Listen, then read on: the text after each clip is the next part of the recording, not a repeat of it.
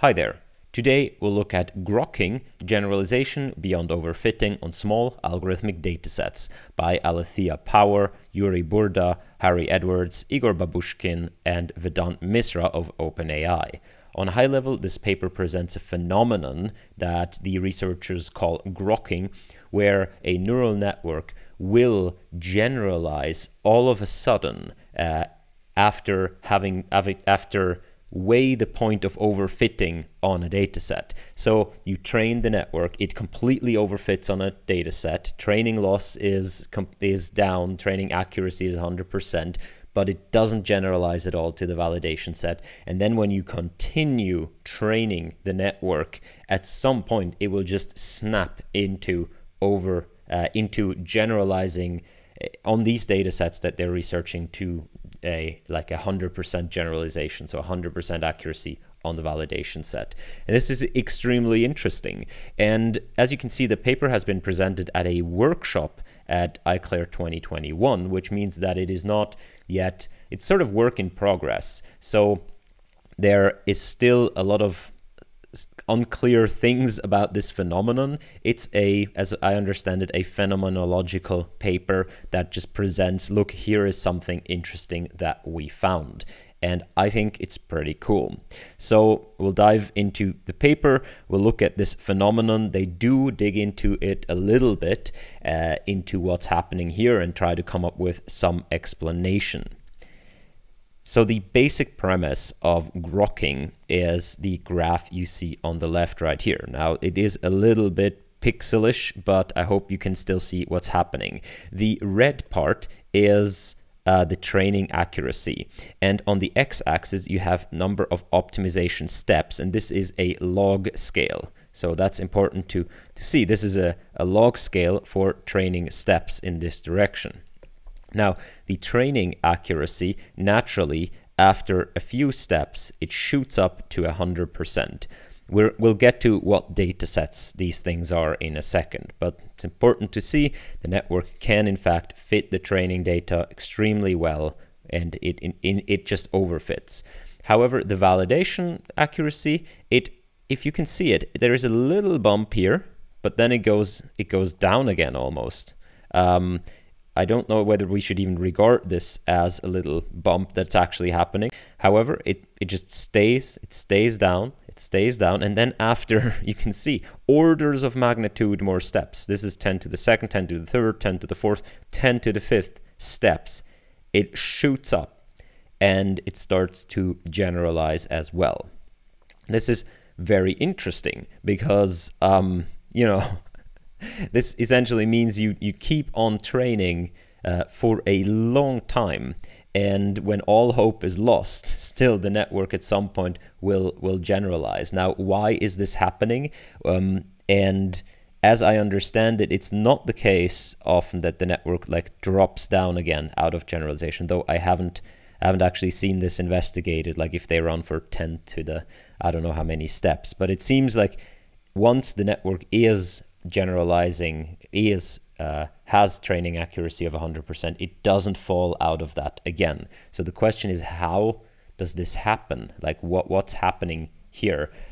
Why is this happening? Why is it all of a sudden, and what makes it work? And for that, it's a bit important to understand a very related phenomenon, in fact a connected probably phenomenon, called the double descent phenomenon in deep learning. The double descent phenomenon graph looks somewhat similar in that the premise is that on the x-axis you have the number of parameters in a network. So the number of parameters in a neural network, and then on the y-axis you have, let's say, loss. Okay. Or actually, let's say accuracy. I'm not sure. Loss. Most of these plots for the double descent phenomenon are actually loss. So if you consider the training loss, as you increase the number of parameters in your neural network, you will fit the data better and better, the training data. So you get a curve that goes something like this, and then it just stays at 0, right? So there's 0 training loss as you increase the number of parameters. These every point on this line is a neural network with a given number of parameters that has just been optimized to convergence. Okay, that's important to remember. On the left here, we saw a graph during optimization. On the right here is a graph of many different networks, all of which have been trained to convergence. Now, what you see with the validation loss in this case, so if you look at the validation loss, it might, at some point, it might come down with the training loss, right? And then in the classic fashion of machine learning, as the number of parameters go up, you start to sort of overfit.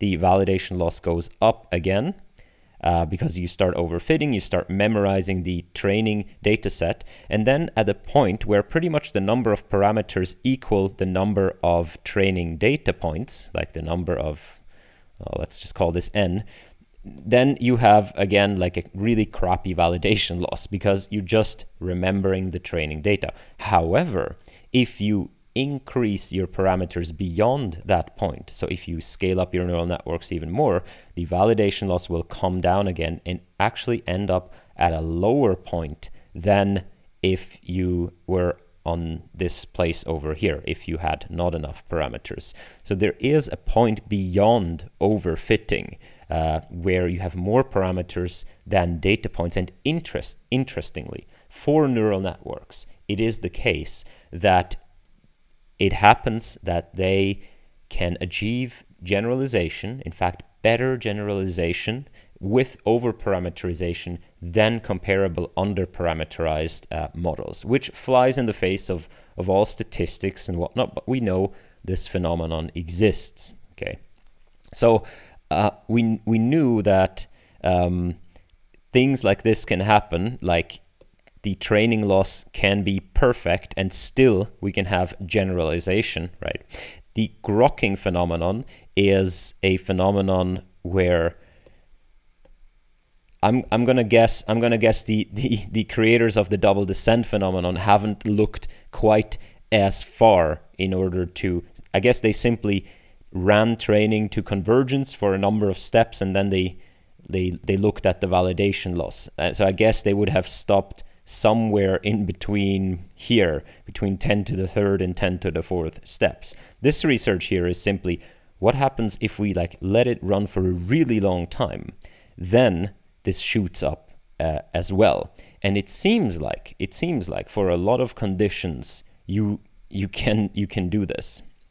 So now it's worth looking at what kind of data sets we are interested in here. The data sets are synthetic data sets in this paper.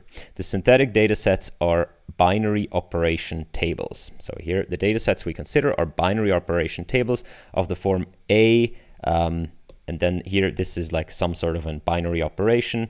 A, let's just call it multiplied, A multiplied by B equals C, where A, B, and C are discrete symbols with no internal structure, and the circle is a binary operation. Examples of binary operations include addition, composition of permutations, bivariate polynomials, and many, many more. In fact, they have some examples, I think, down here. So here you see some examples like addition and multiplication, but also more complicated things like a polynomial that you then do modulo a prime number, division modulo a prime number, and so on. So the way you create a data set is you construct a table. And in the table you have a number of these symbols. And then you define binary operations by simply filling in that table. Okay? So if this were, I don't know, like A plus B, and A and B are numbers, then right, A plus B is C, if A is 1, B is 2, C is 3, and so on. But you can define this as many different things.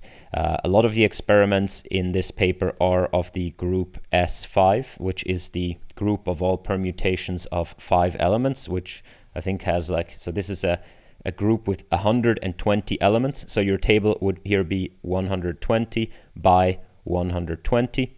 And the operation would be the sort of composition of permutation. So every permutation of 5 elements composed with another permutation gives you yet another permutation of 5 elements. So you can just construct this table. And then what you do is you just simply cross out a few things in the table. So you say, okay, here I'm just going to cross out a few things, and this is what the network should predict, right? I'm going to train the network on the data that I have, and I'm going to predict the cells that I crossed out. This way you can exactly measure how good the network is, right? There is no noise effectively in the data. It's all very well defined, and a human goes about this with, I guess, with sort of a logical mind. They try to figure out like, what's the rule? What's the rule? A neural network can simply remember the training data, but then it will not generalize to the hidden fields because it cannot memorize those. So if a neural network generalizes here, it also kind of means that it must have somehow learned the rule. And this is pretty interesting. So there are a number of quantities to keep in mind. The three quantities are, first of all, what's the operation? Because there are more and less complicated things for these networks to learn just from the kind of difficulty, the complexity of the operation itself. Second of all is the dataset size, or the size of the binary table itself. In this case, it's 120 by 120. And the third one is how many things are left away. So how large is the training data fraction, the fraction of the table that is filled in for the network to learn? All of these three things are going to play a crucial role in this grokking phenomenon and when and how it appears. For example, here you see they have trained neural networks on this S5 group, right? The permutations of groups of 5 elements, until they reach generalization. So they simply run it and they measure how long does it take a network to reach 99% validation accuracy or higher, right? That's the thing on the left is essentially, the answer would be something like between 10 to the 5 and 10 to the 6, right? Okay, so, and they measure this as a function of, you might not be able to read this, but it says training data fraction. Okay, how much of the training data is filled in? And you can pretty clearly see, if I just give it like here 20% of training data, there are even some runs that do not generalize in this number of steps. Now, would they generalize if you were to optimize for even longer? Who knows, honestly. But you can see that as soon as you give like 30% of the training data, the runs in general do generalize, but they take something like here, 10 to the 5 number of steps to do so. And then as you increase the training data fraction, this snap to the generalization happens faster and faster. You can see right here, as you give more training data, it goes faster and faster until it generalizes. And the generalization happens, as I understand it, fairly like quickly. Like it doesn't generalize because it remembers the training data. And this always happens, as I understand it, in a fairly similar number of steps. But then at some later point, it just kind of snaps and completely generalizes to the validation set. And this is really interesting. So we know that the more training data we have around, the better, right? That's one recognition. Then the other thing is they try to figure out, okay, which parts of the optimization algorithm are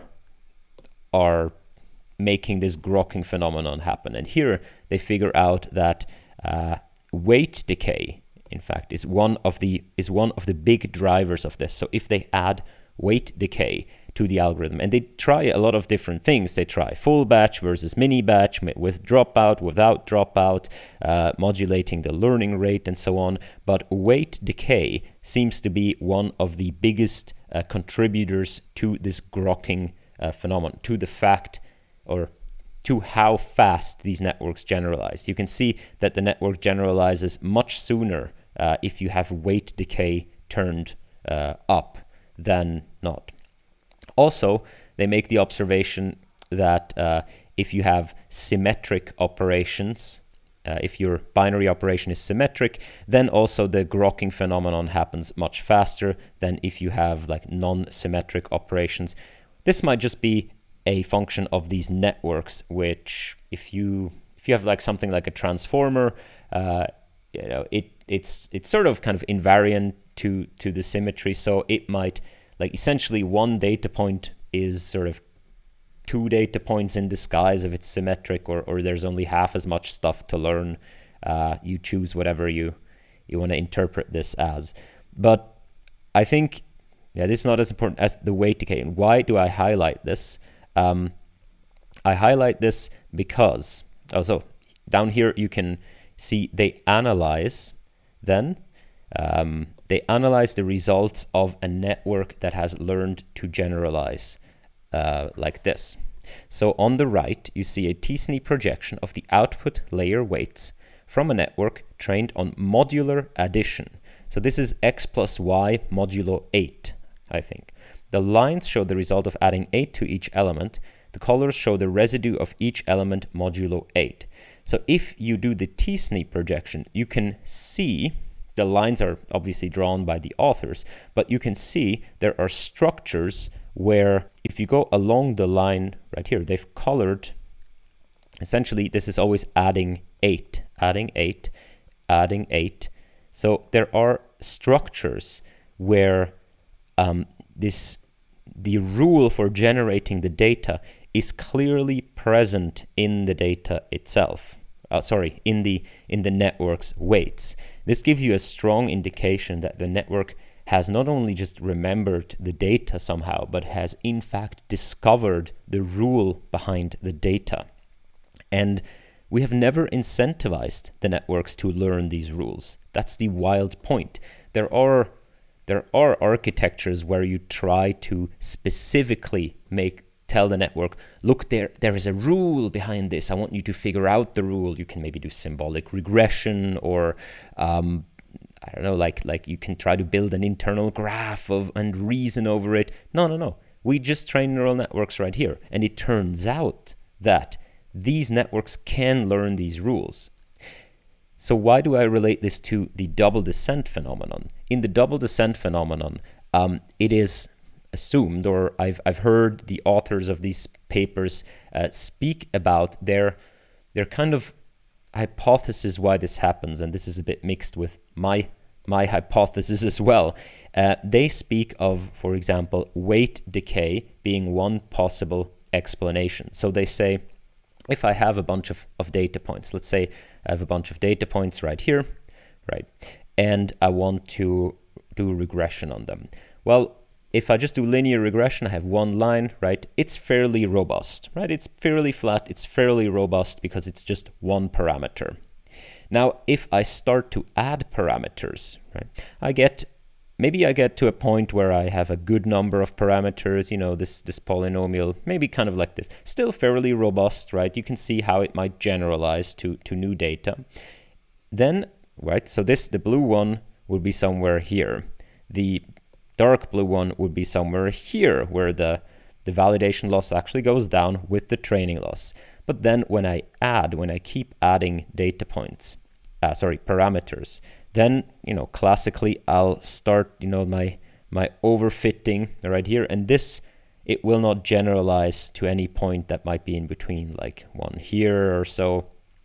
Error will just go up. So the green would correspond to the point where I just start to interpolate the training data. But then what happens if I go on, if I make even higher order polynomials or higher order neural networks? Well, at that point, at least these authors argue, do I have another color? This one. They argue that you get like a polynomial that, or a curve that, yes, it has a lot of parameters, but it uses these parameters such that it can be sort of smoothly interpolate the training data. Now, this curve is quite complicated in terms of the number of numbers you need to describe it, but it uses the fact that it has a lot of freedom. it can choose to be however it wants as long as it interpolates the training data, right?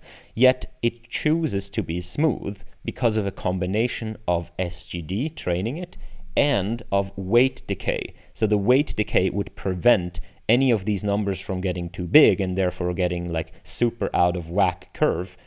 So the weight decay would in fact smoothen the curve, and that makes the model generalize really well because the smoothness now is reasonably generalizes to training data points that are in between. Like this data point is still fairly well represented by the purple curve. In fact, it's better than the dark blue curve in this particular case.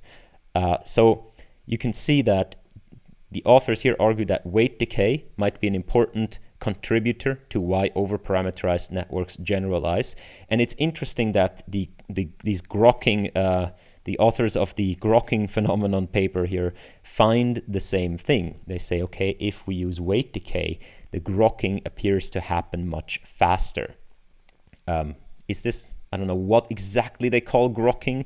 I'm just going to call grokking this whenever the validation loss snaps all of a sudden from 0 to 100 on these data sets. Now, again, these are algorithmic data sets, so we don't know what happens. I think they do make experiments when they noise some of the data. So they have some noise in there, and I think they find that if they add noise, then it's way more difficult. I'm not sure though. Maybe I'm confusing papers here. But what might be happening right here, right? It's interesting because what might be happening is that by imposing this smoothness and the overparameterization, we're sort of biasing these networks to find like simple solutions, right?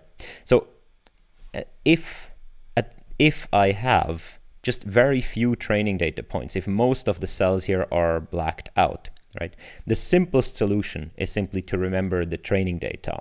However, as I get more and more training data points, right, that give me more and more information about a potential underlying rule, it becomes simpler for me to understand the underlying rule than to remember the training data. It's more difficult to remember the training data than simply to learn the rule. So what might be happening here is that as I train, and this is always training here, the training happens always on the same data, right? You simply sample the same things over and over again, train on it. I think what might be happening is that you kind of jump around in your optimization procedure. You can see there are some bumps in the training accuracy here. So you kind of jump around. That's a song, no? So you jump around a bit, and in your loss landscape, there might be many of these local minima where you, in fact, remember the training data perfectly. So you kind of jump around a bit between them, right? You remember the training data perfectly, and then one of them is just you remember the training data as well. Well, now this is. You remember the training data as well. However, the solution is just so much simpler that you stay there. This is not a good way of visualizing it. So it must be something like, here are the minima where this is the training, just the loss on the data. However, there is another loss, and that's the loss on, like for example, the weight decay loss. And the weight decay loss is, it's pretty good, all of these things, but then for one of them, it's just like, whew, because that solution is so much simpler. So you're going to jump around between those minima, jump around until, once you reach this one, this loss right here that comes on top of this is just so much lower that you're gonna stay there. And it's like, wow, I found such an easy solution. I'm not gonna go out again. So yeah, now the big question is, of course, how and why does something like SGD plus weight decay plus potential other drivers of smoothness in these models, how and why do they correspond to simplicity of solutions, right? Because simplicity of solutions is something that kind of we humans have built in, like, okay, what's the rule behind this? What's the rule? It's essentially assuming that there is a simple rule, trying to find it because it would make our life much easier. It's a simple explanation for what's happening. The interesting part is that weight decay, or something similar, something that's happening in these neural networks, is essentially doing the same thing, even though we don't tell it to do it. So understanding this, I think, is going to be quite an important task for the near future. And also, maybe we're not exactly right with the weight decay. Maybe there is some other constraint that we can impose that encourages simple solutions in the way we care about simplicity even more. And once we have that, it's like, this age-old argument: do these things actually understand anything?